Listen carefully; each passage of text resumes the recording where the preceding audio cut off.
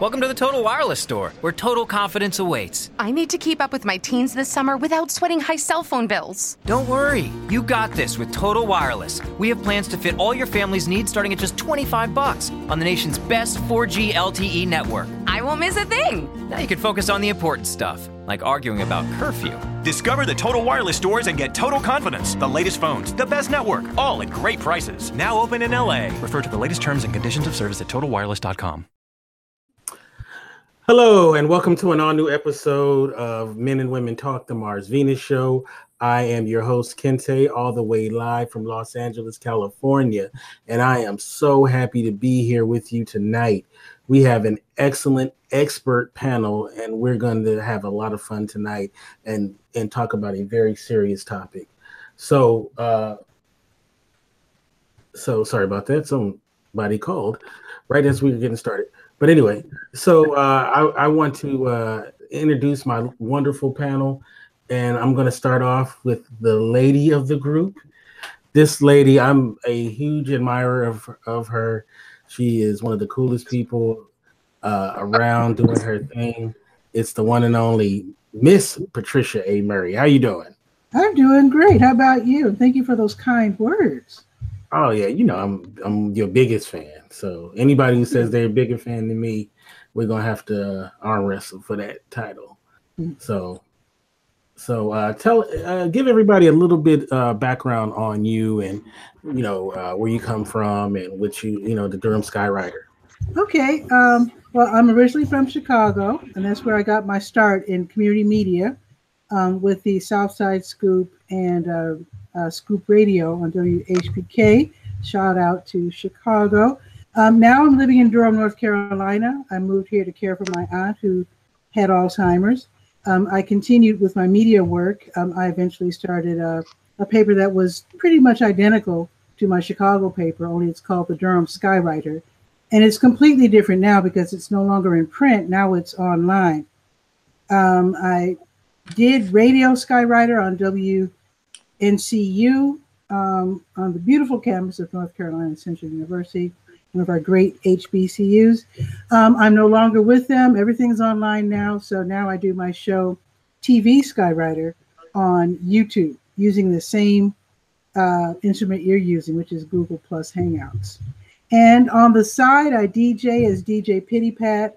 I make toys and games as Pitty Pat Crafts. And I do make videos. And something else I do. I can't remember. I'll think of it later. All right. Well, thank you so much for coming on. And I'm looking forward to hearing what you have to say on these topics that we're going to talk about tonight. Now, it's interesting. I actually forgot that you are a DJ as well. Mm-hmm. You have so many tools in your toolbox. It's hard to keep up sometimes. But our next panelist, he was on from the very beginning of the show. It's the one and only Finn, and Finn is a DJ as well. Oh. So how are you doing, Finn? Hey, how you doing, Kente? What's going on? I'm doing good. Tell us a little bit about yourself, and you're a DJ as well. Yeah, Finn, also known as Christian Wren on Facebook. As Kente said, I started a few years back with the show. Was an occasional panelist on there. As he said, I DJ, also known as DJ Super Ugly. I have a radio station, Ugly Radio. Check that out, uglyradio.com. Shameless plug. Other than that, I like to hang out and, like I said, pop on here whenever Kente allows me. I'm still waiting on my royalties, though. The check has not come yet. So, other than that, I just like to hang out and have fun and voice my opinion whenever it's possible. The royalties are in the mail, my brother. Oh, and I am from Detroit, by the way. So if I steal something, you know why. All right. And you know what's funny about Finn is if you're not friends with him on Facebook, you should be. But he's very funny cat. And but he has the kind of humor that your girlfriend will smack you on the back of the head for laughing at some of his jokes. So you gotta watch out for Brother Finn. But he's a hilarious guy, and he's always has great insight when he comes on the show. So thank you. I appreciate that. All right, going in order. The next gentleman, I'm also a huge admirer of his work. This guy, once again, a lot of the people on this panel, most of the people except for Finn, I had the pleasure of meeting when Blab was around. And this gentleman, all the way from Canada, does his thing. It's the one and only Dr. Vibe. How you doing, Dr. Vibe? I am blessed, highly favored, a magnet for miracles and a solution for someone's problem. Patricia Kinte Finn, thank you so much. What's up? Oh, man, we doing our thing. And, how can people get the Dr. Vibe show and what can they expect when they get it? Well, the Dr. Vibe show is at the DRVIBESHOW. You go there, you'll get over 2,000 epic conversations that I've done. Yes. And all brilliant work. And like I said, I'm a huge admirer of your work, man. Right back at you. I'm an admirer of yours. And thank you so much for inviting me to another epic conversation that you're going to have. All right. Yes. All right. Our next gentleman, this guy, I once again, these are all people that I admire, love their work. This guy used to do this wonderful show called The 42%. With Miss Stephanie Goldston. I believe that's how you pronounce her last name, right? That's it. And who's a fabulous person as well, who's been on the show. This guy I didn't realize is a car guy as well. BMWs is his poison. It's the one and only Brooklyn Taylor. Oh, yeah. Thanks for having me on the show. It's great to see you. Yeah, we've had some really incredible conversations. I've done a lot of work as a matchmaker and dating coach. My day job the last 3 decades has been in aerospace. I've been an avionics inspector, and I have a master's degree in aeronautical science. So I've been around the world working on helicopters and airplanes and doing that type work. My hobby is cars. I'm with the BMW Car Club of America. I'm their chief marketing officer. I didn't have a lot of marketing experience when I started that, but, I just have so much love for the product, and I do so many shows that they just asked me to do that. And it's been last few years, it's been working out great. So that's my thing. I'm passionate about love, relationships, dating. I'm passionate about us getting a fair shake in the Black community, and I'm passionate about the things I do with aerospace. So it's kind of a jack of all trades things. It's only a few things, but they're all things that I'm pretty knowledgeable about. So it's always good to talk to you, Kente, and it's great to meet all of you. So not only can he help you get a lady, he can teach you how to take her out on a date to outer space. So, you can't you can't go wrong with this brother. Right. Don't do it on the first date, because if you take her to outer space on the first date, you only can top it if you take her to Mars. Yeah. So I hope you're speaking metaphorically, because my budget won't account for anything else. So they get them royalty checks. Well, you know what? I'm gonna make sure you get those royalty checks so you can start taking your women to the outer space. I'm kind of cheap though. Can we get a 1-seater and they can sit in the back, or a 1-seater? It'll be a BMW spaceship. Okay, I can work with that. All right. And last but definitely not least, this brother is, once again, another person I admire he's a young cat, but he has great business savvy.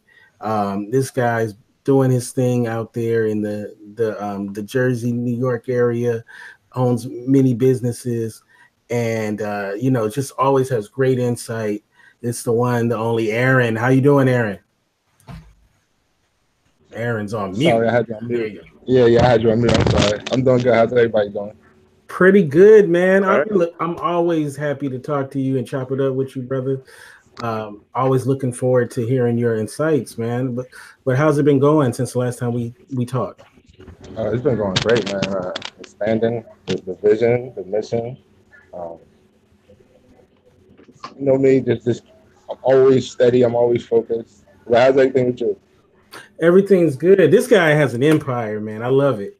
So he's like Yeah, you want to see it? Yeah, can let's I turn see the camera? Can I turn the camera on this? Yeah, let's see it. He's like, wherever the Yeah. sun touches, that's what I own. Yeah, right.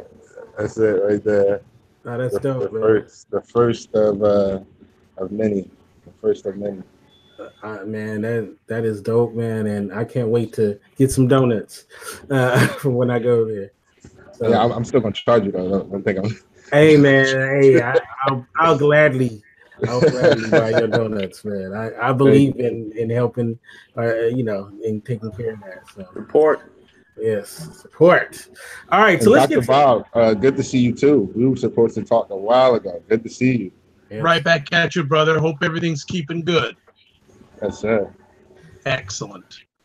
All right, so our topic tonight is negative stereotypes that affect Black men and women. And as any topic that I ever do on this show, it's always a reason behind it and whatnot. And I really wanted to talk about this topic because there's negative stereotypes or perceived positive stereotypes that are also negative as well. And there's some stereotypes that they attribute to us, Black folks, that on some levels you can say is a positive one, but it's really maybe negative and possibly holds us back. So I wanted to kind of go over some things that they say about us and kind of, and talk about everybody's experiences when it comes to stereotypes or stereotyping. And I'm so glad that we have Patricia on the show as well, because I always want to have female perspective, on most shows. So you got to hold it down for all the sisters. Oh, boy. No pressure. No pressure at all. No pressure at all. So I think I'm going to start with you, Patricia, and talk about just different stereotypes. And there's a lot of stereotypes that are attributed to African American women. And one of the ones is attitude, right? That's the one that you hear quite a bit is, sisters, they spicy. They got, the attitudes, they're hard to deal with. And that's something that you hear quite a bit. And I always wonder to get from your point of view, because, you seem like a very nice, calm sister that I know. So what do you think about that stereotype as attributed to Black women often? Well, I honestly think that a lot of the stereotypes of Black people in general are, this is just my opinion, but I think sometimes writers, I don't necessarily mean only Hollywood, but it includes Hollywood, mainstream media, just stories about us in general. They need to, for some reason, make a distinction between white and Black. Right. And I feel sometimes our stereotypes are almost made necessary by the fact that the white writers think that they have to make some kind of a huge distinction between the races. And I think the only thing they could really pin on Black women is like the angry Black woman and sassy. And now I know that there are a lot of Black women who are really sharp-witted and have acerbic wits, and they can, like my mom was very gentle, but she could insult you in such a way that you didn't realize it. She could have people snickering at you, and if you're not educated enough, let me just give a quick example. My mom used to, she was a part of this social girls club or ladies club, and they dress up and go out to eat. So they were in downtown Chicago, and this is back in the 60s when Chicago was still extraordinarily segregated. And so they were in the Fine Arts Building downtown, and the young white waitress threw a menu at them, and she was very insulted by their very presence. And she bragged to my mom, who called her out on her ignorance and her rudeness. And the lady bragged that she didn't really have to work there. She only worked there because her boyfriend owned the place, and she had a fancy hotel. She lived in a fancy hotel, whatever. So mom put 2 and 2 together, and she said, "Oh, so I take it you're a strumpet then.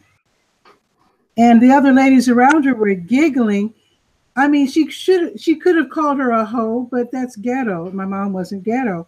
So she called her a strumpet instead. And the young white girl was so confused. She was kind of like, huh? And the other women were just giggling, and a couple people around her, you know, because she was so loud with it. They were laughing at her, basically. So we're not really depicted in that way, but I think there are more Black women who are like that, you know, subtle but witty, than sharp-tongued and how can I put it? What's that word you use? Spicy. Spicy, yeah, spicy. Yeah. And also, look, it ain't wrong. You know, if a sister want to say you a hoe, there's nothing wrong with that. I don't think there's. Yeah, but they were all dressed up, and that would have really brought them down. You know. My mom was real good at keeping up, what's the phrase? Keeping up appearances. And I just want to let people know, if you want to call in, the number is, we have a new number, is 323-825-3863. Once again, that's 323-825-3863. And I see that there's a lot of people in the chat room. I mean, they're watching, but not in the chat room. Please come in the chat room. Let us know that you're there. We will acknowledge you. And if you have any questions, I will relay them to the panel. So I just wanted to get that out there. So, and I want to ask you another question too about that. And we're going to open it up to the fellas too about some of these stereotypes. Do you feel like there are times where you don't want to give people what they may expect, being that you're a sister, you know, so you make sure you go the other way because you don't want to feed into a certain stereotype, such as the spicy ghetto or whatever? To be honest with you, I think because of the way I was brought up, I kind of don't give people what they're expecting or want anyway. So actually, for me to act stereotypically Black would take, in a way, it would take an effort, because I don't know, we weren't brought up stereotypically Black. We were brought up to be extraordinarily proud of being Black, but because I didn't grow up in the neighborhood I was born in, which was Woodlawn, a low-income area, we moved to Chatham, which was middle income, when I was 2. And we didn't have to worry about appearances and how we carried ourselves. We were free to be ourselves and didn't have to worry about fitting into really tightly defined so-called ghetto stereotypes. Now I'm gonna ask the guys the same question. You guys all have really nice jobs, and you know, some are in the corporate sector, some are, you know, just dealing in the public and whatnot. Do you ever feel do you ever feel like, you know, they expect something from me, you know, being that I'm Black, so I'm gonna make sure I go out the way to not give it to them? As Black men, do you guys do that, or do you just be yourselves? Because I know a lot of cats that really sweat that. They don't want to be like the dude that people expect, possibly. I think that it's what's important is, you know, I've been in a lot of situations, you know, over the last 4.5 decades where I'm the only Black person, you know, whether in the Marine Corps, in the corporate world, or in some, you know, in some aspect of life or some aspect of travel. And to me, it's about being yourself, and it's about recognizing that Black people are not this monolithic group that some white people think we are. Like, just because a white person is surprised that you're intelligent, surprised that you're smarter than them, surprised that you have a certain background or certain education, or that you can hold a conversation about something that may not even be your field. You know, like I can have a conversation with a with an ornithologist about birds because I like birds. When I was a kid, we read a lot. My parents had us reading. We went to the library every day after school. And so I was interested in birds. I learned a lot about birds. And I just think that's cool, right? So we shouldn't worry about what other people think or because that's not true freedom. You know what I'm saying? Like there's oppression and then there's you being in your head worrying about what people are going to think because you're black. If somebody's a Klansman, there's nothing you can do to stop them from hating black people. Right. You know what I'm saying? Like you have to go about you have a whole entire life to lead. You know, when you go somewhere, like I went to Cedar Rapids, Iowa a couple years ago, and I was there for a week, and like there were 0 black people in Cedar Rapids, Iowa.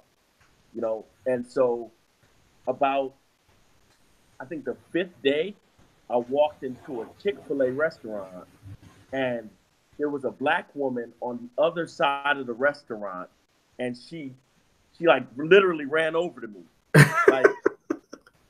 Like she ran over to me like, what are you doing here? And I'm like, I'm here for work. What are you doing? Her and her husband had moved there like 2 months earlier, and they hadn't seen any black people since they moved there. And a lot of America is like that. And a lot of the planet is like that. You know, if you're from, I'm from New York City. If you're from New York, if you're from LA, if you're from Dallas or Houston, you know, you're going to see other people like you. But if you're not, if you go to some of these places in Oregon, some of these places in Iowa, like they think some weird things. Like when I was in Marine Corps boot camp, I was there with people who had never seen a black person in person at all. I mean, at all. They thought some wild things. Oh, you know, I heard black people have tails. It seems extremely racist because it was. But I mean, we can't worry about that. I mean, you have to protect yourself. If you think somebody looks funny or, you know, is a Klansman or a serial killer or something, yeah, you got to protect yourself. But you can't live your life. You worry yourself to death worrying what other people think about what black people are supposed to be like. That's how I look at it. What about you, Dr. Vibe? Is that you just be yourself, I imagine, right? You don't worry about stuff like that. Yeah, well, I'm very blessed because during the daytime I work in an all black environment, and it's the first time in my journey that I've had that situation. But I just be myself because you know what? If you can't be yourself, you're in trouble. Indeed, you're in trouble now. And I think one of the key things too is that whenever you're dealing with someone, being able to deal with them at their level. Right. I think is and they also have to be willing to deal with you at your level too. So it goes both ways. So, you know, stereotypes, you know, I'm sure we'll talk about those stereotype things, but I'm sure everyone can experience that they've talked to someone on a phone and then when they meet you face to face, you see that dumbfounded look on their face saying, you can tell that they're saying, oh, you're black. You can see that look on their face, you know, you sounded white, but you're black. You know, like, I don't know if we ever had those lines said to us, oh, you're pretty intelligent for a black person. You're really articulate, or, yeah.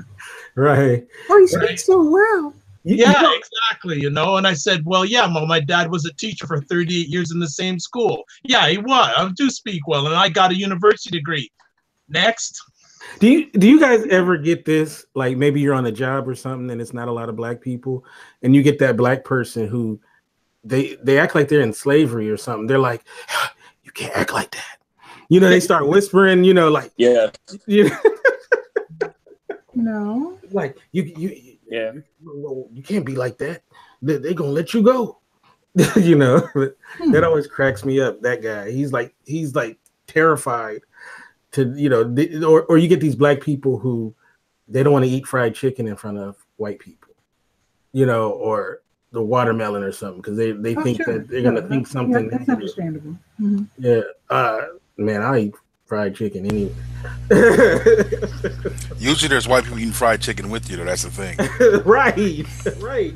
But there's black folks who really like trip over that stuff. Like they really are like consumed with it. And a lot of times if you ever meet people who are in a corporate setting who, and where they may be one of the few, black people that are in that setting, they really are conscious about anything they do to be perceived. And there's one thing that I definitely want to talk about is, and I'm gonna go to Aaron first on this. Aaron, how tall are you? I'm 6'4". Okay, so you 6'4", you very tall. I'm 6 feet tall. Dr. Vibe's pretty tall guy. Brooklyn's tall. When you a big black dude, there's a lot of like, if you almost got to be docile, because if you show a little bit tiny anger, then all of a sudden it's just the worst, So I don't care. Personally, I don't care. Say something crazy to me, it's coming back, and it's going to be better. I mean, really worse, but it's going to be better than what you said. Right. So your anger, you can't just be angry. Like you can't. It's levels to the anger, because no matter what type of setting you in, you got to be mindful of you're a black person.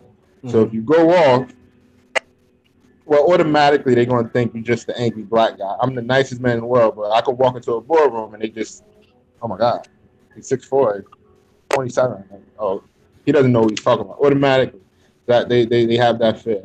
Then they say something wrong, and I say something. It takes it to another level. So you have to be conscious of how you react and if you're overreacting to a situation. And your normal human reaction can be perceived as like a threat, and it don't even have to be physical. Certain people. It don't even have to be physical. I'm a threat. It really doesn't. I'm a threat. Well, that's what we see every day. We see skinny young white dudes shooting up entire schools and going away in cuffs, and you see black people, minding their business, getting the police calls on them, getting shot, while trying to enter their own homes, or getting harassed, or getting, hurt. I mean, it just is what it is. But at the same time, we're people, like we're adults. And the thing about being black in America, for the duration of the time black people have been in America, you're always an adult. This is how a 12-year-old like Tamir Rice can get shot. This is how this is how a 50-year-old man can get shot in the back. Like you're never too old and you're never too young to be a threat. So while you're being cognizant of that, as a human at 6'4" and 255 pounds, I'm a big human, right? But I'm bigger. It's almost like being a mutant or something. It's like I'm bigger because I'm a black guy. You see what I'm saying? Like literally, when I work with white guys that are exactly my size or a little bigger, they think I'm bigger than them. They treat me like I'm bigger than them. I'm not bigger. I'm looking right at you, but we're treated as bigger. And so your size doesn't matter. This is how women and children are still treated the same way by police. Like people don't bat an eye when 4 police jump on a black woman. But as a man and as an adult, I'm not going to let you treat me crazy because I know how black people are treated. I'm still a grown up. So I'm going to have to say something, or I'm going to have to do something if it comes to it. I mean, and that's just, that's what it is. A lot of times, I'm sorry, I didn't mean to cut you. I'm so sorry. No, I'm done. A lot of times when I am in a meeting, or if I do have, well, lately it's been a lot of business luncheons, but I'm the only black guy there. if I choose to bring my father, who I'm in business with. So we're the only black people there, and he's bigger than me.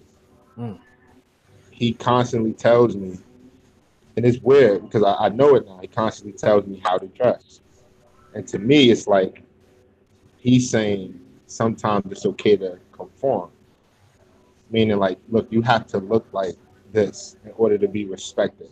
You have to act this way in order to be just looked at on the same level. When 9 times out of 10, at this point, we're on a different level, and they're coming to us. And me personally, I hate it because they can come in jeans and a t-shirt, and we can seriously do. We can do something, put something together. I have to show up in a 3-piece suit just to be thought as their equal. Right. You can't be no flip flops. Yeah. That's. I think you asked the question earlier. That's what I really wanted to say. There's a comedian named Kamal Bell, and he wrote a piece saying, I think Kamal is like 6'4", something like that. He's not very big, but he's 6'4". And he said that it was really kind of sad that he became aware that he slouches a lot. And especially when he's around white people. If he gets on an elevator with a white woman, he makes sure that he makes himself as small as possible. And he doesn't put his hands in his pockets, and he takes short steps. And he said he really became aware of it, and he felt really bad about it when he realized that his very presence, in his opinion, frightened others, and that he had to work so hard to work against that by making himself smaller, shorter, and almost docile in demeanor. So as not to frighten white people, white women in particular. Shaq said, I heard this out of his own mouth, that he crafted his image as the goofball guy that he is. He said he did that purposely so that white people would feel comfortable around him. He said that out of his own mouth, that he's the goofy guy. Like he purposely did that because he was afraid that if he was, more like, tougher, that white people would be too afraid of him, and he couldn't, sell shoes or whatever. So that's why he made himself into this goofball. And you see this like in Hollywood. There's a lot of brothers that go the goofball role, like Terry Crews does the goofball thing. What's the brother from the Green Mile that passed away? He a goofball to somebody touching him. Michael Clark Duncan. I don't know about Terry Crews because remember he let somebody tickle his balls, but so. Wait a minute. I don't know about that one. I don't think I want to though. Yeah.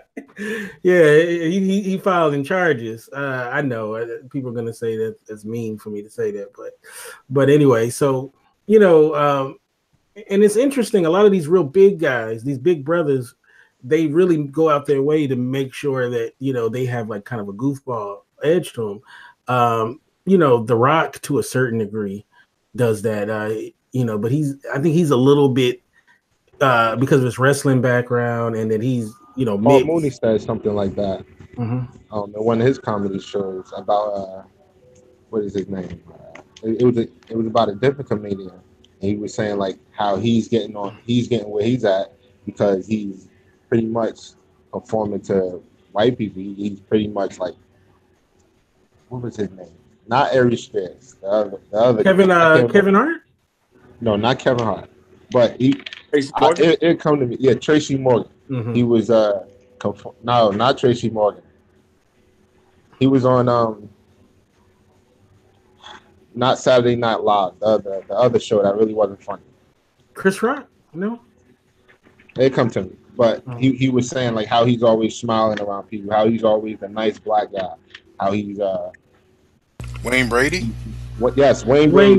Yeah, he was talking about how he's always grinning and things like that. He was speaking about the same thing you're speaking about now, Kente.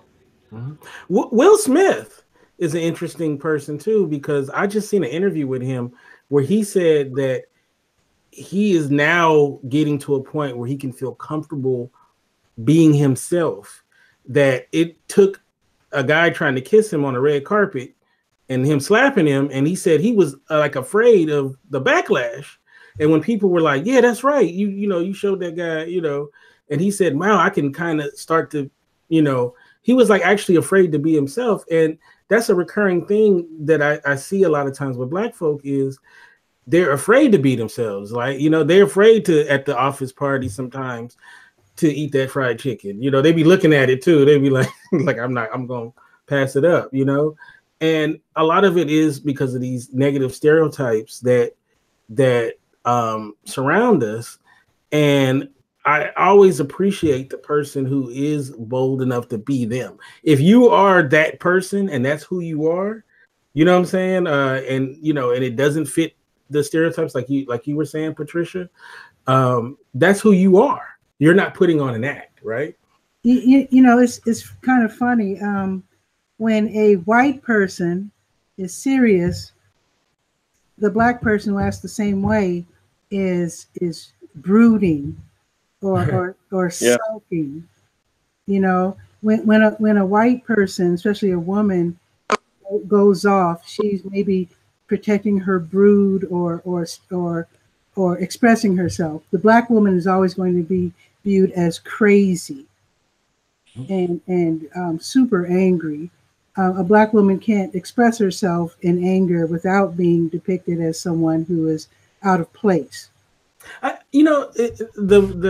I hate to keep going back to Hollywood, but they had the whole situation with Monique, and the whole thing with the was it Netflix, and so she said that she has this issue with Netflix and all of this stuff, and people really attacked her, but like. Okay, refresh. I'm not really good with the Hollywood thing. What happened very quickly? So Monique, the comedian and actress, she basically accused Netflix of being racist because of they offered her like this bad deal or whatever, right? Okay. So she made this whole push about economic equality and gender equality, right? And so everybody jumped on her, right? Because they felt like it wasn't right what she was saying. But not even a couple of months before that, Amy Schumer did the same thing, used the same basis for it, and she got $3 million more, and everybody said, "Go, girl." Okay. But if we're going to talk about that, you got to understand too that Amy Schumer had just made a movie that did really well, and then she sold out Madison Square Garden. So it's not always about color; it's about relevancy. Monique was on this perch that, "Oh, I'm a legend, you should pay me," but she hadn't done anything in 15 years. But Big Daddy Kane is a legend; he's a legend, but he can't come right now and go, "Hey, I want the same money Jay-Z's getting or some of these other guys are getting," because he's not, for lack of a better word, relevant at the time. You know what I mean? So that was my issue with her, was that do something, and then come talk about why you're not getting paid. You can't just come out. You just can't wake up from a 15-year nap and want the same money everyone else is getting. Well, okay. Well, to be fair, I don't think that Monique was blazing hot. That example, I know, I can't 100% co-sign that example, because Dave Chappelle literally disappeared for a decade, and Monique okay. won an Oscar. Hold on. Dave, no, not only that, but Dave Chappelle had been touring prior to that and been selling out shows. Chris Rock had been touring and selling out shows. So the people she cited were hot. Monique that I would put her on their level, nor am I saying that she deserved whatever she thought she was going to get or could get. What I'm saying is that, like, I think Amy Schumer is whack. I mean, personally, and but again, there's a lot of music I think is whack that goes platinum. Exactly. It's not about what I think is whack. Exactly. But I think that I think that the backlash, like, America has two types of backlash, right? You have the backlash from, if you're Black, America has two types of backlash. the backlash from the black community, the backlash from the rest of the country at large. Monique suffered backlash in the black community and in the white community or the mainstream community because of whatever kind of tirades. And I didn't see all of it. Maybe she had some videos and she was calling for boycotts or whatever, stuff like that. But what I'm saying is that I think that it goes, the wave can just go it went really hard against her. You know what I'm saying? Like, for instance, I remember when Kanye took Taylor Swift's mic. He took her mic for maybe 20 seconds, said that Beyonce should have won the award, gave it back. I remember going to work, right? And white guys literally saying they wish she killed him or someone killed him. Right. Like, literally, and he was like, he wasn't blackballed, but he had a problem for like a year behind that. He didn't shoot anybody, kill anybody, he didn't hurt the girl. So there's like backlash, and then now the same people, the same white guys, this dude is standing next to Donald Trump with blonde hair. Now, like, suddenly they're Kanye fans. So like, it's just weird. I just want to touch on that. The issue though is that I'm sorry. Geez, I forgot my point. I'm so sorry. Give me 1 second. Okay, right. Okay, here's the deal with Monique. First and foremost, Monique prior to that had flamed Tyler Perry and Oprah Winfrey on something. I forgot what the issue was, but she went at them really hard, and that was it. Now here comes this issue now, and she wants to cry racism and whatever and sexism. The problem is that it wasn't racism, it wasn't sexism, and it dilutes the whole argument. That's my issue. If it's not truly racism and you cry racism, you dilute when it actually is racism, and that was a big issue to me. Well, you can make, but the point I was really making, whether you agree with what Monique said or not, there were white female counterparts that were doing essentially the same thing. It wasn't just her. And nobody ever had any criticism for them at all. Whether and you could put them in a similar boat to her, or you could put her in a similar boat to other people. You could take Amy Schumer out of it. The whole Michelle Williams situation, the whole Patricia Arquette. You can go down the list, and it was uniform support. But when she did it, then it was all of a sudden we're not uniform supporting. It's go F yourself. Okay, I'm not familiar with those arguments, so I can't comment. I just know I felt that Monique was not a racist issue, it was not a sexist issue, and she tried to use those two flags, and it was whack to me because you dilute the whole argument when you cry racism and it's not racism. Well, but like I said, it doesn't really matter. The point I'm really making is that they all cried. And they got what they wanted. Did they cry as loud as Monique? Monique yeah. I'm sorry, I didn't hear that. Big time. But Monique went everywhere talking about let's boycott Netflix and let's do this. She went on radio Patricia Arquette, you know what Patricia Arquette said after she won the Academy Award? It's time for black people to start supporting white women because we've supported y'all. What the? That's crazy. That's crazy. Right. And again, I'll tell you, I'm not aware of that. But that's definitely crazy. So, but that is really wild. Yeah, like we've been. Somebody turn her mic off. But okay, so whether you agree with Monique or not, what the point I'm saying is, look, is there are to get back to the topic of stereotypes because I don't want to keep it on the Hollywood thing. Is that being a black person in America, you are constantly bombarded with how you should act, right? And one of the and how you should feel. How you should feel, right? How you should feel about what's happening to you, right? Which is the most bizarre. It's like the national anthem thing, right? Is like I don't stand for it, right? And I will have, I go to games all the time. I go to Dodger games, NBA games, and all of that. And I will see, I get dirty looks and all of that. And it's just so funny to me that you're going to give me a dirty look. It's a choice that I've made. And it ain't recently. I've done this consistently my whole life. So I just don't stand for it. you know, and but it's that's your right as an American, you know. Right. And, you know, as a Marine, I'm saying, look, what you like, I didn't fight to come back and make you stand up. Right. You see what I'm saying? That's not what it's about. Like, people want to pick and choose their patriotism. You can't dodge the draft 5 times and then sit up here. Oh, exactly. A person who was born and raised in America who didn't dodge any drafts, you know, what they can and cannot do. Like, you can't make it about how you feel about what I do with my freedom. You know, I mean, like, I was at a car show just this past weekend in Pittsburgh, and this is supposed to be one of these, what is it, salt to the earth, you know, Americana places, right? We're on a golf course. They start, the race is about to start because it's a golf course, and the race goes through the course, and the car races, and they play the national anthem. Hey, you know, my personal choice is to stand there and put my hand over my heart, right? Right. That's how I feel about it. But people are the same people who want to make America great again and got a problem with athletes at games.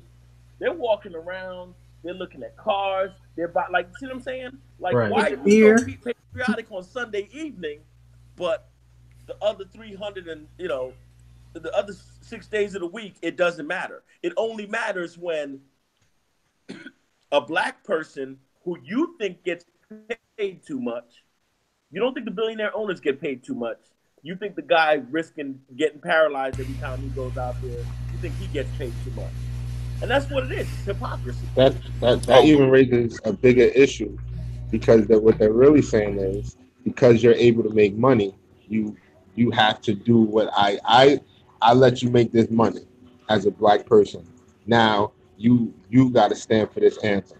You're not a normal black person. You're not a black person like everybody else. So stand for this But that's anthem, not what American because freedom is you're about. rich. American freedom is about doing what you feel like doing in that situation, as long as you're not harming anybody else. Right, peaceful demonstration. Right.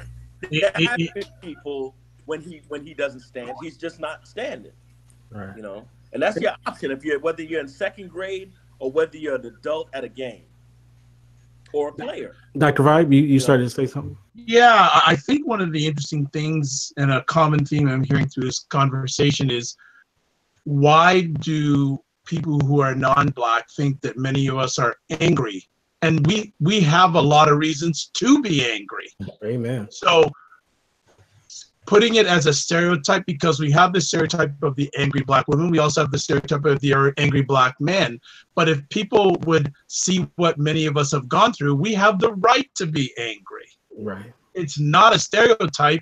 It's a true fact that has basis, if not on us directly, either friends, family, our ancestors.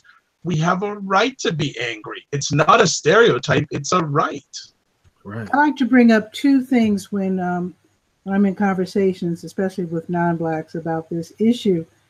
And that is, number one, when it comes to protesting or whatever, that is the most American. That's one of the most American things you can do, and that is protest. And all of us have the right to do that. Number 2, and this really shuts white people up, not trying to shut them up, but I tell them, I said, no one in this country knows the potential of the United States of America more than black people. Mm-hmm. You know, and it's worth protesting. It's worth caring enough to point out inadequacies and misgivings and wrongs and injustice, because we know more than anyone the potential of this country. Mm. I don't think anybody knows better than we do. Kente, I don't know if you're going to get to it at this during this conversation, but there's also another subject to bring up: stereotypes of black people amongst each other. Oh yeah. I definitely have some big ones. A good one that's amongst each other. Finn, you have something going on with your background. There's some that's against each other, and also the greater ones is when it comes to black males is, especially when you're younger, I feel like you almost have to fit in a couple of boxes. One is you're going to be the ultra tough guy, whatever, the athlete, possibly. If you are more on the brainier side, sometimes that can be an issue with you and you have a really hard time. Now, I think people generally have that issue, but I think a lot of times for black males, especially, and even some sisters too, that if you don't fit in these couple of boxes, sometimes that can be tough as well. And that's something that sometimes we put on each other. It's like if you don't have swag, you know what I'm saying, coming up, you know, you may get it hard or whatnot. I don't know what it was like for people growing up and what lane did they fit in. It'll be really interesting. I know that Aaron, you were an athlete coming up, so you know, I mean, that is a stereotype, but you're a very bright dude, so I can imagine that you might have broken some of the athlete stereotypes coming up. Talking about like the stupid athlete stereotypes? Right. Oh yeah. Oh, I definitely broke the stupid athlete stereotype because I started on my own at a young age when I was paralyzed. So a lot of people were looking at me and did not even know that, for one, it was possible. Two, that didn't believe it was coming from me. And I didn't like I said, I didn't fit in any of those boxes. And a lot of the decisions I had to make at a young age, they weren't popular decisions. Mm-hmm. Like my friends were onto one thing. I was in the house reading books. So yeah, I was looked at as the nerd and I was looked at as the geeky type. And that just simply wasn't true. I just put a plan out for like the next couple of years of my life. So it wasn't like a sexy choice. But again, I didn't really care about what they were thinking. All I cared about was where I was going. So I did feel like that, and it was a lot of pressure from my parents, right. like my siblings, my friends, from everybody. And then I'm from those type of communities where it's just like they have nothing. So you put that pressure on me, and it's just like, how can I even? I don't know. I guess I just got lucky, and it's just, I'm sorry, I'm moving around. It's probably loud, but I guess I just got lucky and they overcame it. Now, Finn, for example, growing up, I mean, you know, I'm not going to say what you do, but you do something that's pretty dope. I'm in law enforcement. We can say that. I'm in law enforcement. Yeah. So did you fit in those categories? Were you the geeky guy or were you the jock or what? How'd you? Actually, I was an athlete too, and a little bit academic, probably better at academics and athletics. So that kind of paved the way. But yeah, I was kind of caught in between that, you know, as he said, the dumb jock type deal, wearing my glasses under my helmet and things like that. So, you know, I went through that as well. How did women treat you coming up? In high school, pretty bad. Pretty bad. It was not very popular in high school. I can be honest about that. It was not, unless they want to help with their homework, you know. So yeah, see, that's another thing too, man. Going through that, you know, when you are that dude, you know, really skinny too, so that didn't help. I was really skinny, 6'3", 140 pounds. So it could be a lonely road. What about you, Dr. Vibe? When you was in high school, which lane did you fit in? I guess I was blessed that I was smart, and I also did the athletics thing. So I was on both sides of the fence. But for me, education was most important. So, like, I remember when I graduated from high school, there were only 2 other people of color in my graduating class. So wow. you were always on display for lack of a better term. Plus, having parents, one was a teacher and the other one was a nurse, so there was even more pressure. Because your parents are really professionals, So it was always pressure and stereotypes they always have to live up to. So it was one thing, and you just dealt with it. You just be yourself. And at the end of the day, with all this stereotype stuff, you got to be either you're going to be your own best friend or your own worst enemy. You got to be tough, and there is sometimes a cost you have to pay to defeat these stereotypes. Now I'm going to ask the fellas about one particular stereotype. I think you can imagine what it is, but I was purposely going to go to you, Patricia, and then I wanted to say something about the athletics too. Okay, yeah, go ahead, and I'll get to what I was going to say to you. It's just a funny story. I'm going to point out I was actually in athletics too. I played on the school's girls basketball team, but I was an extraordinarily shy person that nobody noticed, I don't think. Kept to myself, only had a couple of friends. But I have a funny story about stereotypes. When I was still living in Chicago, I was a celebrity judge for the fire department's chili contest. Oh, wow. Now, if most people know about segregation in Chicago, it's the black fireman is quite a rare specimen indeed. Practically all of them are white. Right. Still, maybe it might be different now, but back then in the late 1990s, it was still mostly white. So anyway, I was a celebrity judge. It was an interesting. I don't want to make the story too long, but let's just say I got to see. I felt like Jacques Cousteau. I was seeing white people in their own environment being stereotypically white and comfortable within their whiteness. And it was fascinating. In fact, I wrote about it and things changed drastically the following year. But let me tell you the story real quick. Their entertainment were two white guys with guitars doing what they thought was a Smothers Brothers satirical intelligent comedy music thing. They were they were really bad. Anyway, so they're making ethnic jokes.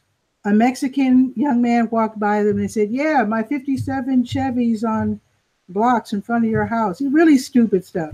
This young black guy walked in front of them and they said, "Hey, brother, so you're on the football team, right?" And the young man, he was surprised, they were talking to him, and he was just like, "No." He was a teenager, okay? He was like maybe 17. Okay. They said, "So you're on the basketball team, right?" And he said, "No." "Oh, come on, man. We know you're on the baseball team, right?" He said, "No." And they were like, "Well, what team do you play on?" And he said, I'm on the chess team." And they were like dumbfounded. And I was cracking up because they were so ignorant. And they totally deserved that. They were so embarrassed. Well, I think you kind of answered what I was going to say about you as a young woman. So I find it hard to believe you were unnoticed, Patricia. I'm sure a lot of people. Oh, yeah. I was real shy. Yeah. Well, so there's positive, so-called positive stereotypes, and a lot of it we're going to talk about specifically directed at Black males. Brooklyn, are you there? Who? Yeah, I'm here. Okay. So there's a stereotype that is often said about Black men that when it comes to the bedroom, we have extra knowledge in that area, and that's said to be a positive stereotype. And as a Black male, and having, I'm sure you've heard that stereotype. Do you see that as a positive one, or do you see that as something that's potentially a negative one? Well, I mean, it's a positive stereotype if you can somehow, if that gets you the desired result and you can back it up, yeah, it works out great. And if you can, it doesn't. Like my parents, my entire family is from Jamaica. Mm-hmm. And Jamaicans have a whole other like a whole other gear to it. Like Americans are very in my opinions, Americans can be very uptight. Jamaicans can be very conservative as well, but they're very proud of the culture in Jamaica is sexual. Mm-hmm. And people are very proud of their prowess. And so it's, you know, as a black man in America, it is, you know, we're fetishized in a way, in a big way. Like there's racism in everything, but like the whole Mandingo thing is like the one thing that you could kind of hang your hat on. Like you might have people inside and outside the community, you know, at least thinking that way. You know what I'm saying? Yeah, I mean, it works out sometimes. Sometimes it's great. What you was gonna say something, Finn? Yeah, I was gonna say, but you know, there's also the negative. There, at least it used to be that black men didn't perform oral. So nowadays, you can kind of, you know, blow their socks off when you actually do it. You know, pun intended. Good point. Now, if you want to, so funny if you're old enough, it was so taboo, like both ways. Like if you're we used to get enough, ridiculed. Like, that was a joke that your friends would say something about. Oh yeah, you do so and so, and you got embarrassed or whatever. Yeah. Right. If you're old enough, you know, like these kids nowadays. I mean, you know, whatever. I don't want to call anybody a kid and offend anyone listening, but yeah, like me. Don't be ageist. It's so like, or you know, when I was a kid, I'm 43. If it was like, let's say 1995, you would have to be. It would have to be a long time girlfriend, you know, or you know, you would have to do a lot of convincing. / a woman would have to really, really, really be into you for the oral sex to be happening. Right. You know, but. You know, if you talk to people that are 22, 23 years old, like they don't even have to like the person for that to go down. They brag about it nowadays. It's pretty much reversed. They brag about like, it. It's nothing. Like, you know, like, oh, you can get some oral, but I'm not gonna kiss you, kind of thing. It's totally different than it was when I was, you know, a young man trying to do something. That's not a stereotype. That's true. Because I guess I'm the youngest here, and even though it's gonna make me sound bad, I feel that way. Like I'm not gonna kiss you. I'm not gonna kiss you. Like it's just not gonna happen. Because that's personal. Yeah, because it's personal. It's more intimate, and I don't know why, but it's more intimate than a lot of other things. Yeah, they don't want to touch. But I do know culture shifts, so. Maybe that's just a cultural change. So as a good thing or a bad thing, who really knows? But you know what, the thing too, it's like I'm old enough that when I was like, you know, I was around North Carolina A&T and Bennett, and when Little Kim and Foxy Brown were out, it was like groundbreaking, and they were saying all this stuff, and they were taking charge of their sexuality, and it was kind of like, you know, a late to the party, like feminism / you know, it was like women were okay to be free and get what they want. And I think that's what like flipped it over. And then the things that weren't cool before were then okay. So, you know, well, I guess that's another show, but there's a lot of intersectionality between, you know, our music and our culture. And, you know, just like what we, you know, when we were, when I was 18 and 19 and 20, and I'm like listening to Mobb Deep or whatever, like we listened to drug dealer music. We weren't drug dealers. You know, the hustle was, you know, like I joined the Marine Corps at 17. So my particular hustle was being a Marine, right? And working on helicopters for the Marine Corps. But the music I listened to was Mobb Deep and Nas and Biggie and Jay-Z. And so it's like hustler music. But now the younger folks are listening to drug user music. Everybody's on lean, drinking purple drink. Everybody's taking all types of drugs, and it's like a different thing. And the music is a part of it. Honestly, that's another thing with culture, because this new generation, like you said, is the generation of the crack baby.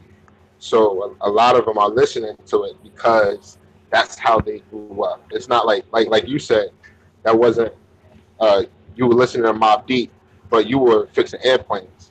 Right. Well, a lot of my generation are listening to this drug user music because that's all they literally only know that.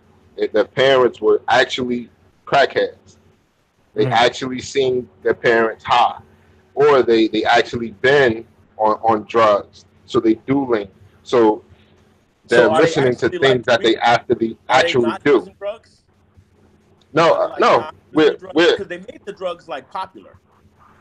Well, it is popular because we're crack babies. My generation, I was born in '91. That's when the right after the huge crack epidemic hit, and my parents started having children. So we grew up with drugs in our system. Well, some of us were born with drugs in our system. So that's literally all we know. So it's not like it's being popularized. They're just speaking their reality at this point. Man, I was in eighth grade when you were born. I graduated high school when he was born. From that perspective. Wow. Thanks. Y'all feel old or something? Yeah, that makes me feel very, very old. It's the alternative, though, King. Yeah, right. At least we are here, right? Still, we're here. But Dr. Vibe, you brought up something, stereotypes we have with each other, and one thing I always hear from Black folks about us is, "Oh man, we can't get along." That's one. They'll say that you can't let too many Black people in a situation because it's gonna mess it up for the rest of them. They say BS like that, and they keep regurgitating this. Talk. Yeah, and then another one too is that the Black community is harder on the homosexual community than other communities. That's something that we say that all the time, and I feel like that's not necessarily true either. I think that's one of those things that is perpetrated as well. There's like a ton of them. Now you do so many conversations and talk about so much stuff, Dr. Vibe. What are some of these negative stereotypes that we put on each other that's from your observation? I think another big one, and again, it's a whole separate conversation, is the whole issue of colorism. Colorism, yes. That's a whole different perspective. And I think that I think when it comes to stereotypes, I think it's more important that we address the stereotypes we have each other within our own Blackness than what people who are non-Black deliver with stereotypes. Because if we can get our act more together when it comes to stereotypes, it just makes us look better. And when we have stereotypes amongst Black people, what do you think people who are non-Black are thinking about it? Say, hey, they're that way to each other, so that justifies us being like that to them. Yeah, but to be honest, though, a lot of our stereotypes come from, the media and what we're told. But again, it's like an old Public Enemy album. Don't believe the hype. Well, right. I think too that cuts into, sometimes, unfortunately, we have to act as representatives. When we're in these situations. A couple weeks ago, Kente, when I was supposed to be on the show and I couldn't, I was in California doing some training, again, law enforcement, and I was the only Black person there. It was in Oceanside, California. Not a lot of Black people around, at least that I saw. And typically, the Black people they see are when they're locking someone up, in the back of their car. So here I am, forced to, whether I want to be, not to be a representative, and it's not really fair, but that's what they see. You know what I mean? That's the only positive Black person they see. So you almost have to put it on your shoulders to, not, I want to say act a certain way, but at the very least be professional and show them that we're not all, the way you may think we are. You know what? I meant to ask you, if I'm in Detroit again, if God forbid I get into some trouble, I can just name drop you and I'll get out. Of course. Just tell them Finn. Let's see what happens. So if I wake up in a hotel with a dead hooker, I just be like, "Hey, Finn, come help me out. Give me a call. I got you. We're gonna get the royalty checks for sure. Then you gonna get a lot of checks. Help me out or something like that." But I agree with you, Dr. Vibe, that we definitely need to stop doing the stereotypes, because I hate it that we say so many things and we do it to each other gender-wise too. Like brothers say stuff about sisters. That's, we have our thoughts of how Black women are, and Black women as well towards us. It happens as well. And I really feel like there's like this civil war between Black men and women. And a lot of it is because of these negative ideas that we have about each other as well. Some of them are stereotypes. Some stereotypes can be true, but true in a vacuum, right? Because we're all different people, right? So some people fit into it, a lot of people don't, right? So just I want to ask you, Patricia. I don't know if you're a single woman or not, but I am. Okay, so when you see other brothers, in a romantic situation, do you ever feel like they have like a certain way that they put you in a box because of it, or what is your situation when it comes to that? I can't really speak from experience. I can only speak from what I see in others. Okay.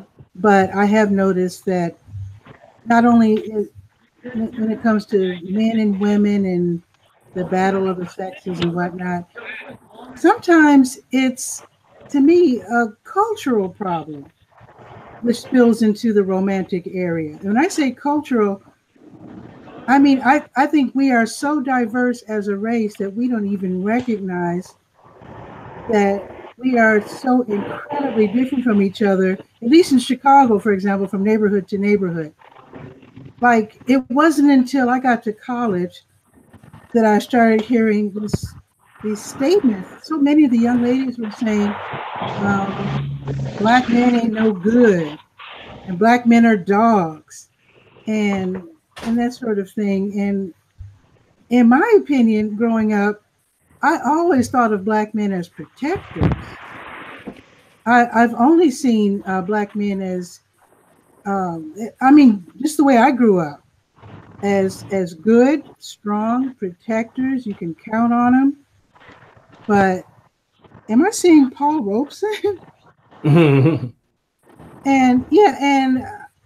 I was really, what's the word, baffled by this attitude. This was back in the 70s. I was in college in the 70s, 74 to 78.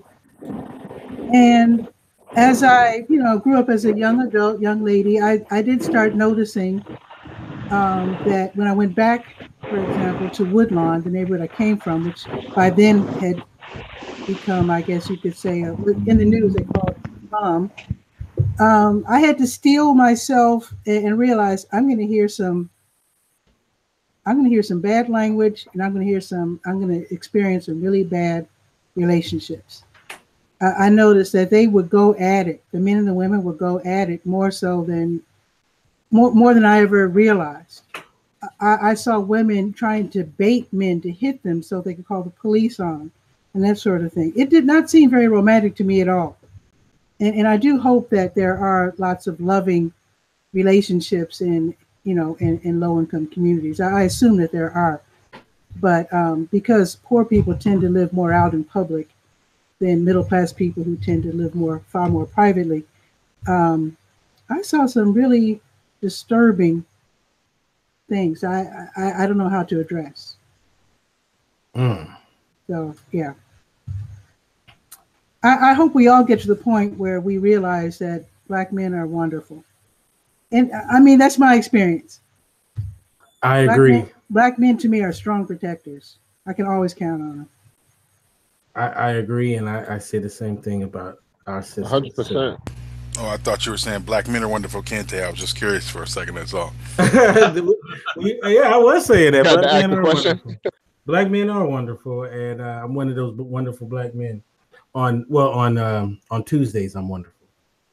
So let me ask you. Now, this isn't necessarily a racial thing, but just as a man, do you think?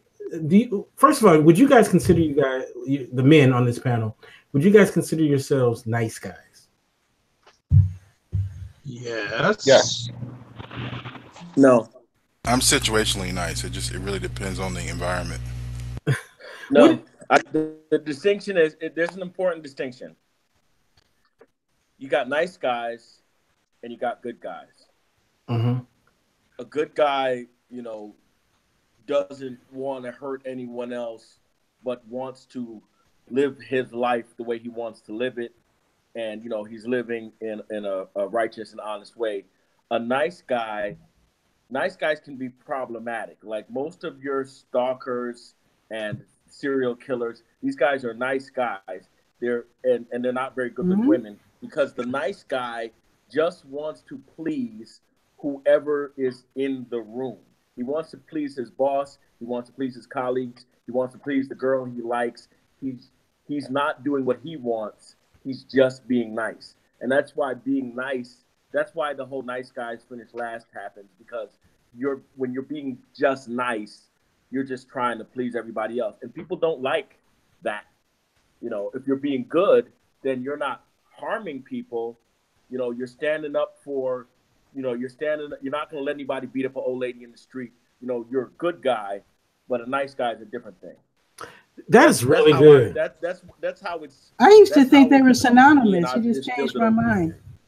You know what? I have to think about that. Yeah, that's pretty good. Yeah.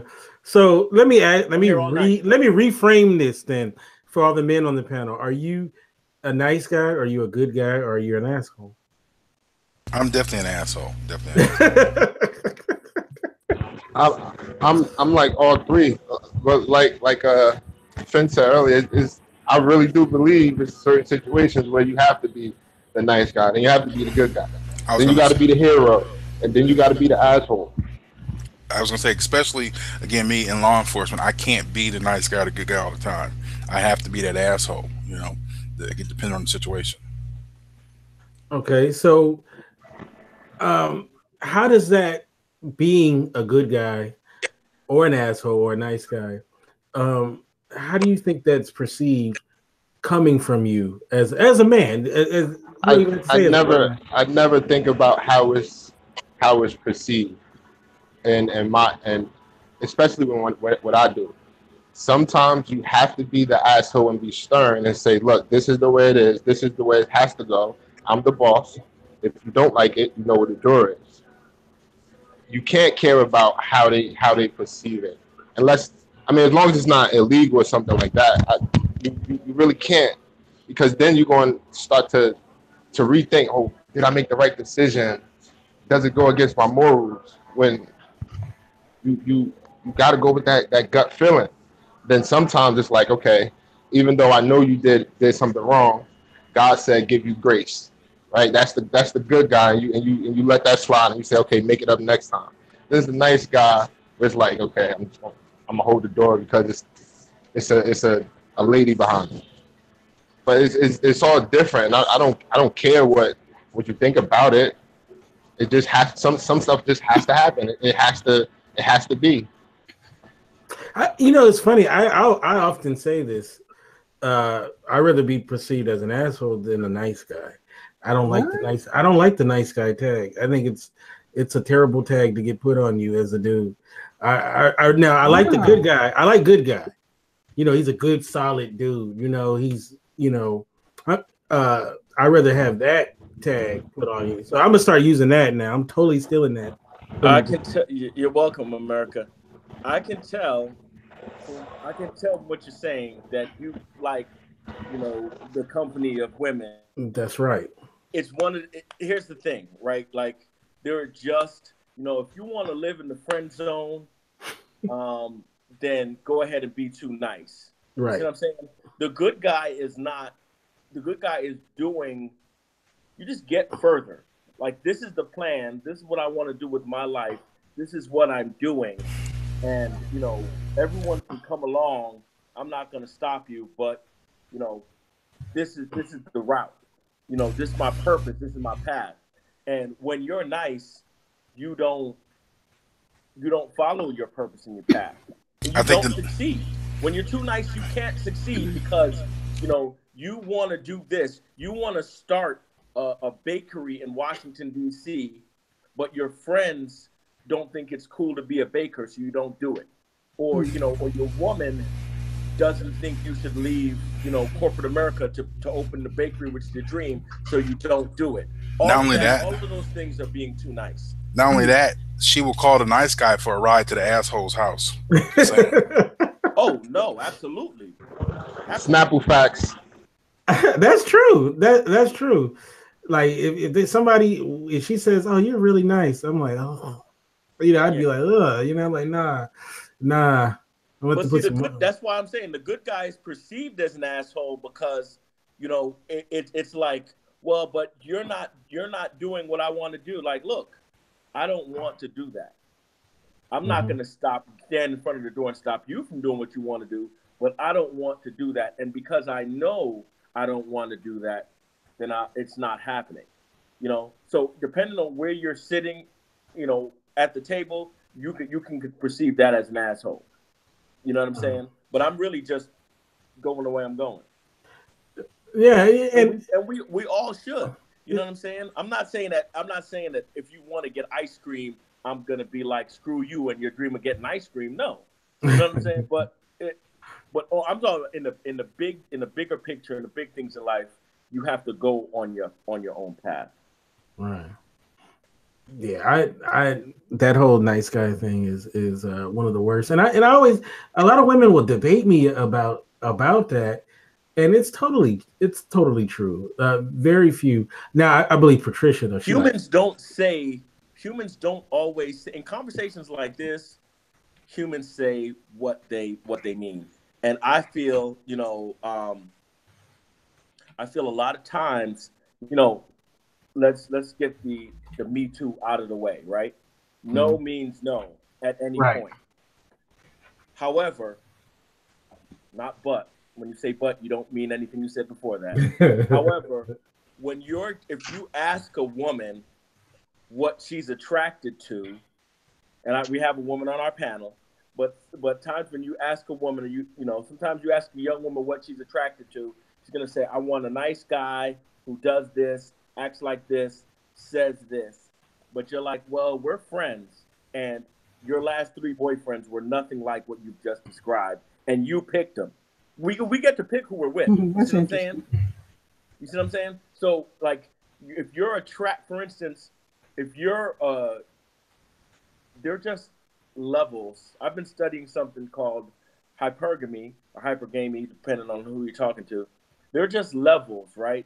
We're in, like, let's say a woman is 23 years old, and, you know, there's a guy, he is, you know, he's a nerd or whatever, and he's really trying to get with her, and she's just not attracted to him. But she really likes this other guy. He's a bartender. He calls her back once out of every 4 times she calls or texts him, but she likes that. He's like free, and he's wild, and he's alpha male, and like, it's what you say you want, maybe, and men do it too. You know what I'm saying? I mean, a man likes a hot woman. You know, that's why women get confused, especially like doing all the matchmaking stuff. A woman is like, look, I'm a doctor, and I've done this, and I've done this. And it's like, listen, but a lot of men don't care about that. That's why a guy can be driving a Lamborghini, see a woman driving a Chevy Cavalier, and actually holler at her. But see her on the bus stop. A Lamborghini, I don't care if you look like Denzel, Shamar Moore, whoever. A woman driving a Lamborghini is going to be like, listen, I'm in a Lamborghini, and that dude is driving a Chevy Cavalier. You know, they start pulling out the evenly yoked stuff on you. Right. So, I've seen dudes in the Lamborghini talking to a girl on a bus stop. Of course. You know, I won't do it. And Kente knows I have one, and I will not talk to you during the bus stop. Yeah, I mean, look, it's not for everybody because, well, that's a whole other level. With that disparity, you're worried about, her cousin being like, word. Mm-hmm. Oh, you with the dude with the Lambo? All right, cool. We got him next Thursday night. I mean, you gotta stay on your P's and Q's. But it's a very, like I always say, people are animals with driver's licenses. Like you can figure out, if you know enough about human nature, you can figure out what's gonna happen. You know what I'm saying? Like the reason why James Bond gets the girl is because he knows he's gonna get the girl. He's seen this movie before, and he knows he's James Bond. You know what I'm saying? Like, if you act like it's impossible in anything in life, if you don't, I think it was Henry Ford who said, whether you think you can or you think you cannot, you're right. That's right. That's what it is. I like that. Yeah, you gotta know. You got to see it in your mind's eye before it happens, right? So there's one last thing I want to get to before we say goodbye, and when it comes to our general topic, and one of the reasons why I brought up the whole nice guy thing is, and you brought up a phrase that's often used a lot, the alpha male, or extremely masculine is. The question I have for the fellas, and also I have for Patricia, there's an idea that sometimes that a black dude who is hyper masculine, whatever that is, or who's very macho or whatever, or shows alpha male tendencies, might have to dial it back when it comes to the work situation or whatnot. It's funny though, in a relationship, there's one expectation, but maybe in corporate America or in your field, being that alpha male, that brother, super masculine, just a real alpha personality. A lot of times you go to a lot of businesses and you don't see those brothers working. You see the Metro brother, or you see the guy who's, very effeminate or maybe homosexual.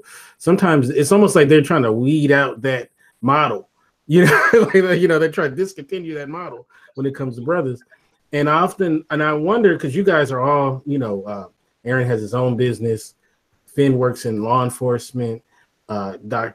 Vibe does his thing, and you as well, Brooklyn. Do you ever? I'm gonna start off with Brooklyn first, and then I'm gonna end it with Patricia, but ask you the same question a different way. Do you guys ever feel like your alpha male tendencies need to be turned down in order to be successful in your businesses, or do you feel like, or do you turn it up and just rock with it? I feel like you can't turn it down. I can't turn it down because the alpha male is very the term is misused and misunderstood. It just it simply means the leader at that time. Like that's why it's not always the biggest wolf, or it's not always the biggest person or the smartest person or the strongest person. It's just the person who is the leader at that time. And often that leadership, done properly, that leadership should be the person who makes sure everybody's okay, the person with the most empathy. That's supposed to be the alpha male. The way that it's, the way in modern society we talk about it, it's just the big jock who's going to beat you up if you don't comply.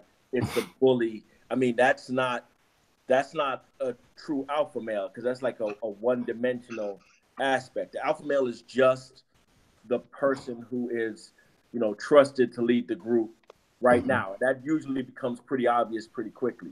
But I think that and there's alpha in each sex. There's alpha male, alpha female, you know, and in some places in the animal kingdom, the alpha is usually the woman or the female of the species. So if I think about when you're the alpha, you need to do that. Like, you get the most success, you know, when you're the alpha and you're in charge. You know what I'm saying? It's like, hey, this is what we're doing today, and this is how we're doing it. You know, I mean, I'll hear what you're saying, but this is how we have to go. And I think it's helpful. And when people turn it down, I feel like they turn it down to their detriment, in my personal opinion. That's very on point. Very on point. So, I mean, what about you? You're in law enforcement. You know, do you can you be the real Finn, that asshole that you were just talking about, or are you like a cute and cuddlier version of yourself? Well, I think like he said, it's almost situational. You know, actually I work in crime scenes, particularly. So when I get to a crime scene and it's my scene, then yeah, I'm alpha male. I'm going to tell you what's up, what we're going to do. However, I think what people don't get is, just because I'm alpha doesn't mean I can't take a suggestion or I can't consult you about, you know, what do you think, whatever. Ultimately, the final decision is mine, but I can come to you and say, hey, what do you think, or what's a second opinion or so. So I think in that particular situation, I definitely take charge, because again, that when it all falls back, it's on me, and I can't go to court saying, well, you know, she said we should do this or whatever. So you have to actually, you can consult others, but you have to actually make the final decision. You know, I this is so off the subject, and I've always wanted to ask you this, Finn. As a guy who dates and stuff, do you ever use the purple light to see if your woman's been cheating? No, I don't do that. I use the handcuffs though. The handcuffs come in. You know, that might be a useful tool to have, you know, in your toolbox. That was real wild, Kente. I don't know what type of life you living, but that was real wild. Right? Hey, you know, he got the you know, he does the little Dexter thing. I wasn't gonna say it, but he said it. He does the Dexter thing, or the CSI. Well, not the killing serial killer part. I was gonna say, thank you for making that clear. Okay. Let me clear. Well, let's say CSI. That's better than Dexter. He was a whole other thing. Okay, what about you, Dr. Vibe? And then we'll end with Aaron, and then I want to ask Patricia a question, and we'll close it out. Dr. Vibe, in your field, you said you work with a lot of brothers, Black people, so you wouldn't have to, but I imagine throughout your career, you've maybe had to. Are you the guy that you are? Because you do have a very, you know, an alpha personality. You're, you know, have you ever felt like that, you know, it might be too much, or we, you know, because there's this phrase that I hear a lot attributed to us is, I feel threatened, you know, especially because we're tall, you know, we're all tall guys, big guys.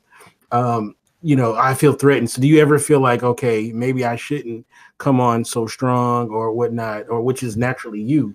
Or do you just like, I'm Dr. Vibe, this is what I am, and if they can't deal with it, tough? Well, for me, it's an interesting phase, as the other gentlemen were sharing there about alpha male.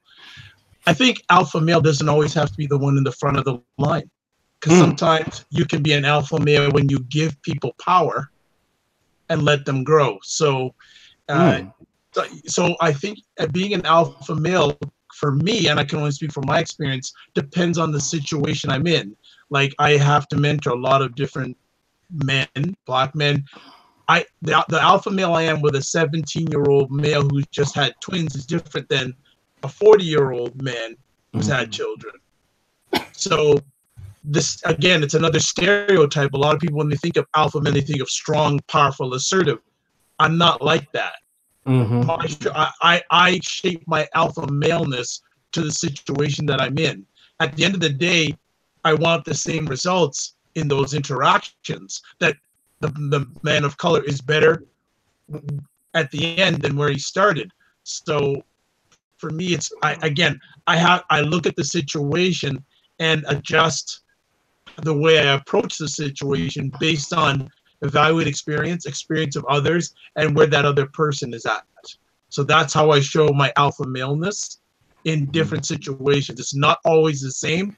It's based on those different factors. And also, you could try to be an alpha male and that person may just push back. So that ain't happening. Right. Yeah, that happens. Yeah. Yeah. So you've really got to have a gauge of the situation, and a lot of times when I'm dealing with these brothers, the most important thing I have them to do when they first meet is tell me your story. And then when I hear their story, that's when I can activate the different characteristics of my alpha maleness to help them get to that next step. Yeah, alpha means passing the lead sometimes too. That's right, exactly. So, one of the things I always remember is many years ago, I'm a college basketball head in the United States. There's a coach named Mike Krzyzewski of the Duke Blue Devils. I remember many years ago. Yeah, once in a while, he's a little bit successful. That's in my town, by the way. Pardon me? That's in my town, by the way, Durham. There you go. Mm-hmm. Many years ago, I saw him speak at an event, and he spoke for 2.5 hours. He only spoke about basketball for 15 minutes. And it was all good, Patricia. It was. And the thing I'll never forget he said is someone asked him, when do you do your best mentoring or coaching? He said, when my players coach each other. Right. You know what's interesting? I hate the Duke Blue Devils, but it's hard to hate. Whoa. We can't be friends, right?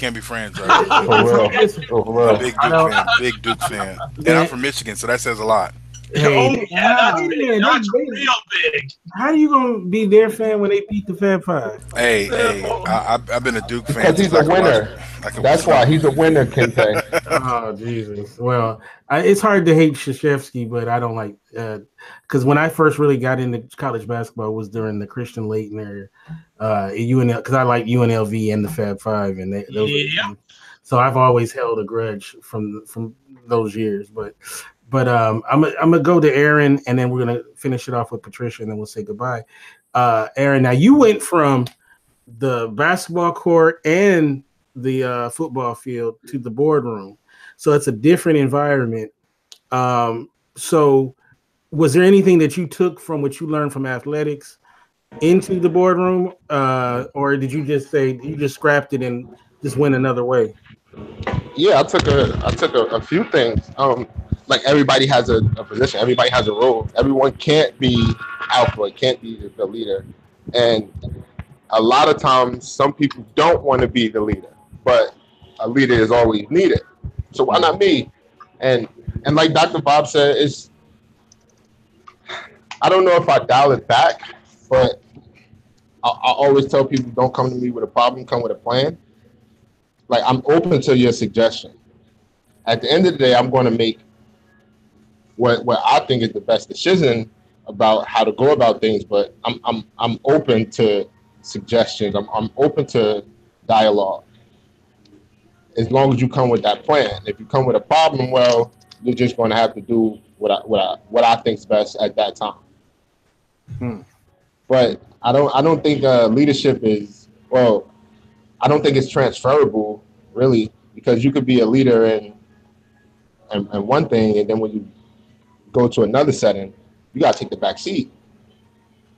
But you're known as that alpha male, that dominant person. But you go outside into the corporate world, and you got to play a whole different role than what you thought was going to happen.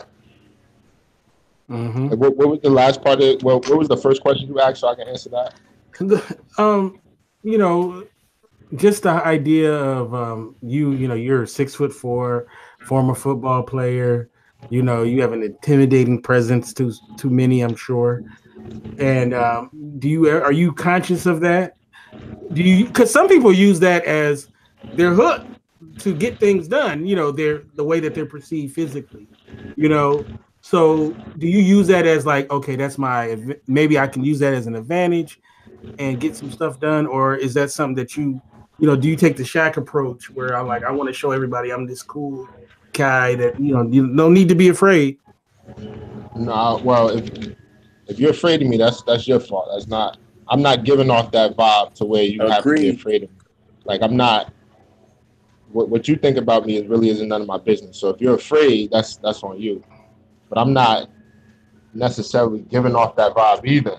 That's just you look at me and see me as something that I'm not. I can't do anything about that. I'm not obligated to your insecurities. Yeah, I'm really not. But I will say, we all should be able to read personalities and read people. If I see that might be my end, I'm going to take it.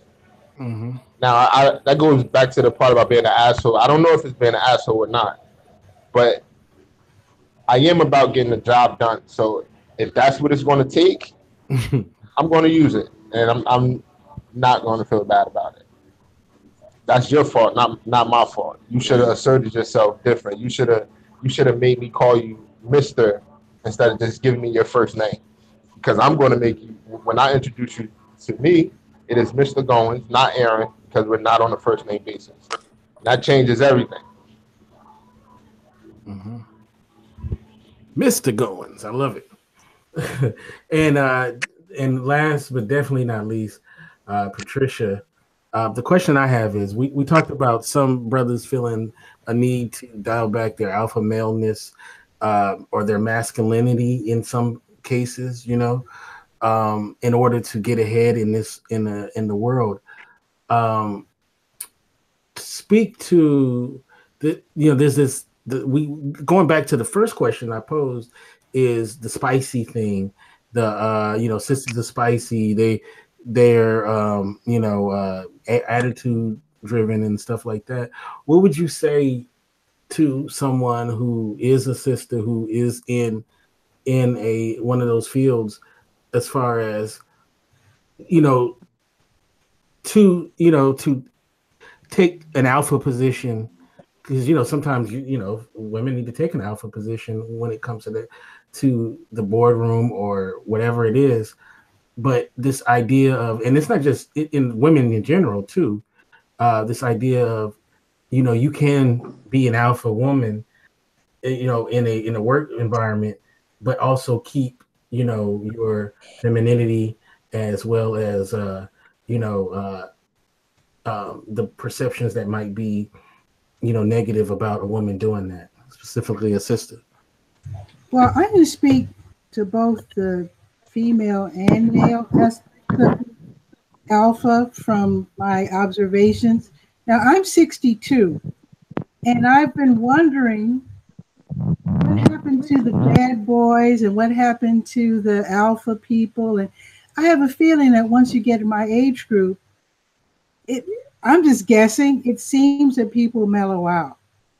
I don't see in my age group alpha personalities, at least strong alpha personalities of the female or male gender, because it seems to me leaders who are as old as I am have learned how to navigate through life and have had, if they've been blessed with families, that's beautiful. And they've learned to give and take, and they've learned to share, and they've learned to use their skills. They've learned to navigate the racial thing. And so I can't speak to, I can't give any advice to young people except be yourself, and don't, I always like to tell young people not to accept the small world that people want to confine them to. I noticed that Black people in general, not just Blacks, whites too, Hispanics, all kinds of people, sometimes I guess maybe it's trying to conform, or maybe they're trying to please people. But my thing is, don't be afraid to learn something that's outside of the norm. Don't be afraid to go a bit farther. Don't be afraid to ignore the stereotype and dispense with it completely and go your own way. And I think maybe that's why by the time people get as old as I am, they're real cool. At least the people I know, they're cool. That's a very good point. Very good point. Excellent. I want to take a moment to thank you guys so much. This panel was awesome. Thank you very much. And, I think there was a lot of great points that were made. And hopefully the solution is just be yourself, be who you are, be true to yourself, and you can't go wrong with that. And if people don't like it or can't deal with you, that's their problem. I don't worry about it. Like the whole eating watermelon, thing, or the whatever it is that people perceive it is, I don't worry about that kind of stuff. I just be me, because I think sometimes a lot of brothers and sisters, they I want to show how intellectual I am, or I want to show that I'm smart, or I don't know if you ever seen this one where a black person goes into like a store and they feel like they're being followed around. So they'll make a point to buy something from the store just to say, I got money. And I'm like, I don't do that. Like, that's going to make me not buy, you know what I'm saying? Like, if anything, you're not getting my money and treat me like crap. So, and that's, to me, that's kind of an insecurity. Like, oh, I'm going to show people that can't stand me that I can give them money. Like, what is that? What's the whole purpose of that? So, but it's something that we all got to, live through. This, every group has their own stereotypes that negatively and positively affect them, and definitely we do. And it goes back a long time. And in one discussion, we're not going to solve anything, but it's an entertainment show, so hopefully people found this entertaining. Now, I want to go back to you, Patricia. How can people get you on social media? Tell us about your program and your website and how we can get to it. Okay. Well, the Durham Skywriter is actually an online newspaper for people who love Durham, North Carolina, or who live in Durham, North Carolina. You can find it at durhamskywriter.com. Now, my show, TV Skywriter, which is done usually on Sundays, 7 p.m. Eastern, not always, because I talk to people literally from around the world. But most of my views are replays. Most people don't drop everything and say, oh my God, Pat's on the air. So I appreciate that. Actually, all you have to do is go to YouTube and just type TV Skywriter and my channel will show up. My channel name is my full name, Patricia A. Murray. And if you'd like to be a guest, because all the people on this show, I hope all of you get to be my guest. All of you are so wonderful, fascinating people, seriously. So if anyone wants to come on the show, I could easily be connected to by Twitter at Durham Skywriter. All right. And, anytime you want me, or I'm sure, I don't want to speak for the panel, but I'm sure them as well. Be more than welcome to come aboard. Just let me know. Anytime. Awesome. Definitely. Yes. I never miss an opportunity to chop it up with you, Patricia. So, all right. So, Finn. Thank you so much. How can people get in contact with you? I don't think you use Twitter much. Yeah. I don't know how to use Twitter. I'll be honest. I'm old. I tried. I don't know. But I'm on Facebook all the time. It's Christian Wren. That's Christian RENN on Facebook. By all means, catch me up. As well as uglyradio.com. That's UGLEE radio.com. By all means, tune us in. We're 24/7 nonstop entertainment. Now I gotta say something. I'm in the 90s hip hop. So do you have any 90s hip hop in your rotation? Oh, by all means. The 90s is my favorite genre. I mean, I could do 90s for 6-7 hours straight. So I love check the 90s. you out. See, that's what I'm saying. Like that, that's why I feel like I can't be a DJ again, because I like old stuff. But there's a market. I sneak it in. I try to bring, no offense, these millennials on, and I have no problem with throwing some 90s in. And what's that? Who's that? Especially in the sense of when something's been sampled, I'll show you where the original song came from. I remember I played old school DJ Quick, and my young cousins was like blown away, like, "Oh man, that guy's good." I was like, "Yeah, it's DJ Quick. You don't know DJ? Like, what are they teaching you in school?" My son listens to a lot of Tupac now because of that. So right, so it's like it doesn't even seem like it was that long ago, but it really does. It was a long time. I had to tell myself it wasn't. I keep thinking it was 10 years ago. No, brother, it was not 10 years ago. Yeah, Tupac's been dead for 22 years. I think. Yeah, 96. That's bananas. I remember the night he died. That's bananas. Yeah. That's crazy. It's funny. I was driving home from New York to Detroit when he died. I remember that. Yeah, it's funny. Aaron was 5 years old when Tupac died. That's crazy. But I know Aaron keeps his ear to the ground, so he knows who Tupac is. Right. You know, Yeah, I want to talk on something real quick though. When you talked about the whole classism, I think that's an issue, especially when you mentioned Tupac. Is that we get an issue? We've been conditioned to have that crabs in a barrel mentality. Right. You know, and you hear people all the time, Biggie versus Tupac, and it's like they have to down one to like the other. And we're the only culture that does that. You know, I see people talking about empire versus power. You know, and back in my day it was Whitney versus Janet Jackson and stuff. And I hate the fact that we have to down one and like the other. You know, you don't see other folks saying Seinfeld sucks because Friends was good. You don't see Latins going, well, Pitbull's okay, but Daddy Yankee sucks. You know, and it's really terrible that we as a culture can't appreciate one without downing the other. I do take her. I do. Great point. I do take. Show, Kente and I were talking about Kobe and LeBron, and it's like they don't even play the same position. Why can't, exactly. You know, and they're not even on the team at the same time. Why can't they both be great? Exactly. That's it. But we do that to ourselves. That whole crabs in a barrel. We do it to ourselves. No other culture does that. None. They really do. I would rather watch Seinfeld over Friends, though. Yeah, me too. Me too. All right. So, Aaron, are you there, Aaron? Yeah, I'm still here. I just had it on mute. Oh, okay. Now, how can we get you in social media? And I know you have a book that's coming out too. Yes. I have a book, Cats and Elevators. It's definitely coming out. Don't know when. This year, though, it's definitely going to be out, Cats and Elevators. And Kente, you definitely getting a signed copy because you always show love and support. But you, like always, you can reach me, Mr. Wake Up Better, on all social media. You can Facebook me, Aaron Gowans. I would typically respond as long as it's not too crazy. I would respond. Yeah. And I would love to be on your show too, Patricia.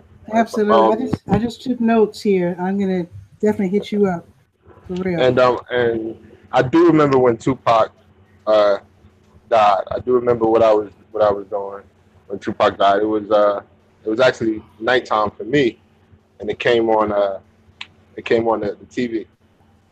Even Biggie. I remember when Biggie died, and you know my father played piano for Bad Boy, so he was running around the house saying, "What are we going to do now?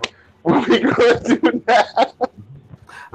Because he knew Biggie, so he was really really heartbroken. And I don't be an asshole, but let's not say died. Let's say they were killed. They were murdered. Yes. They were murdered. But I didn't want to just say they got shot.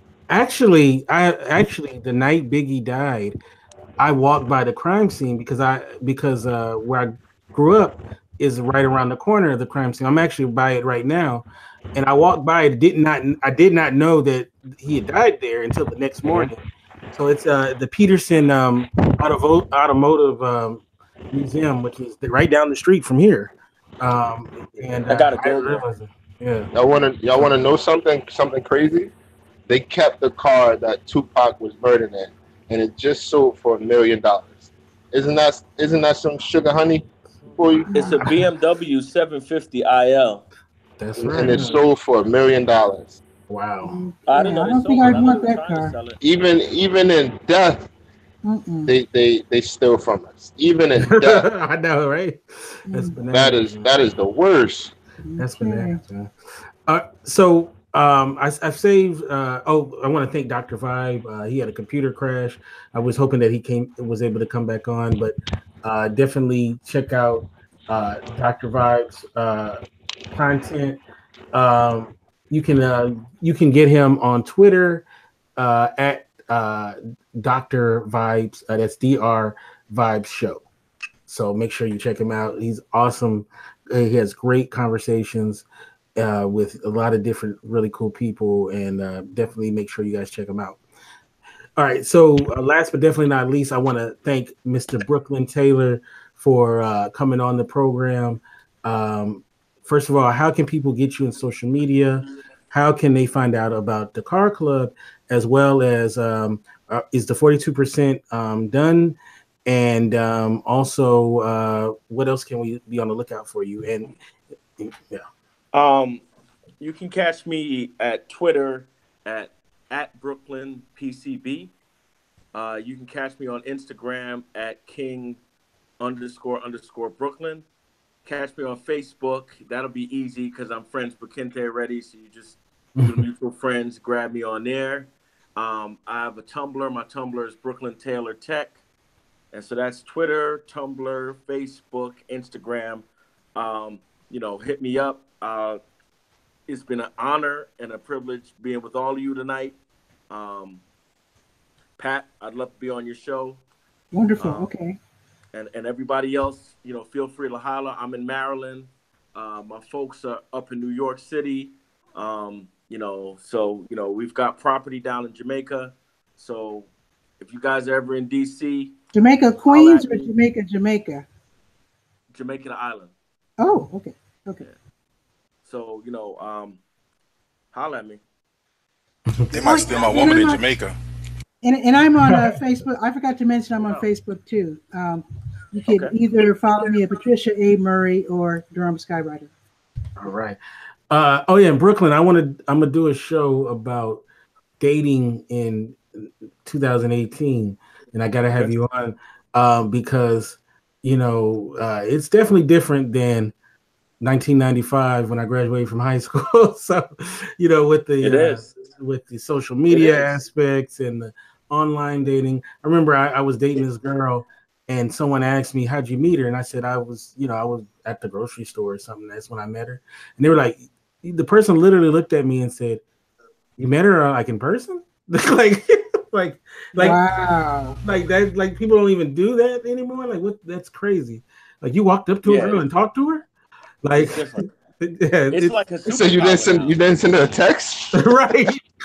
No, it's a superpower now because I've got young friends and they'll say stuff like he followed me on Snapchat and I was like, so like that's a score, like that's not used to be in the mall get a number and hook up a date for later or go on an instant date and it was like it was a good thing because you actually did something.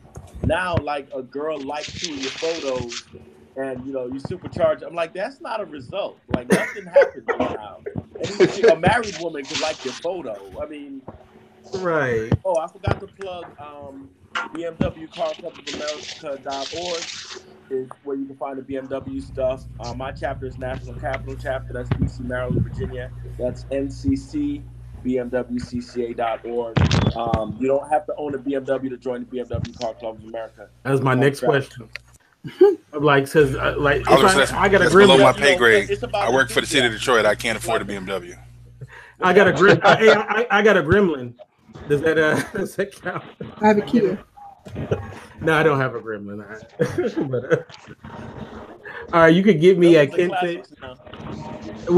My family did have one back in the day. But you can get me at Kente F on Twitter. You can go to our website, indyradio.org. That's indyradio.org. Like I said, our next program will be about dating in 2018, and we need to give some advice to. I would say the youngins, but there's old cats like me that needs to know how to navigate these waters. So definitely, I like to bend your ear as well as the rest of the people who comes on the show to talk about this dating in 2018. So let me know, man. Anything for you. I'm there. That's what's up, man. All right, so you guys have a great rest of your week. God bless, and we'll see you next time right here on Thank you. Have a great night. Thank you. Appreciate you. Thank you.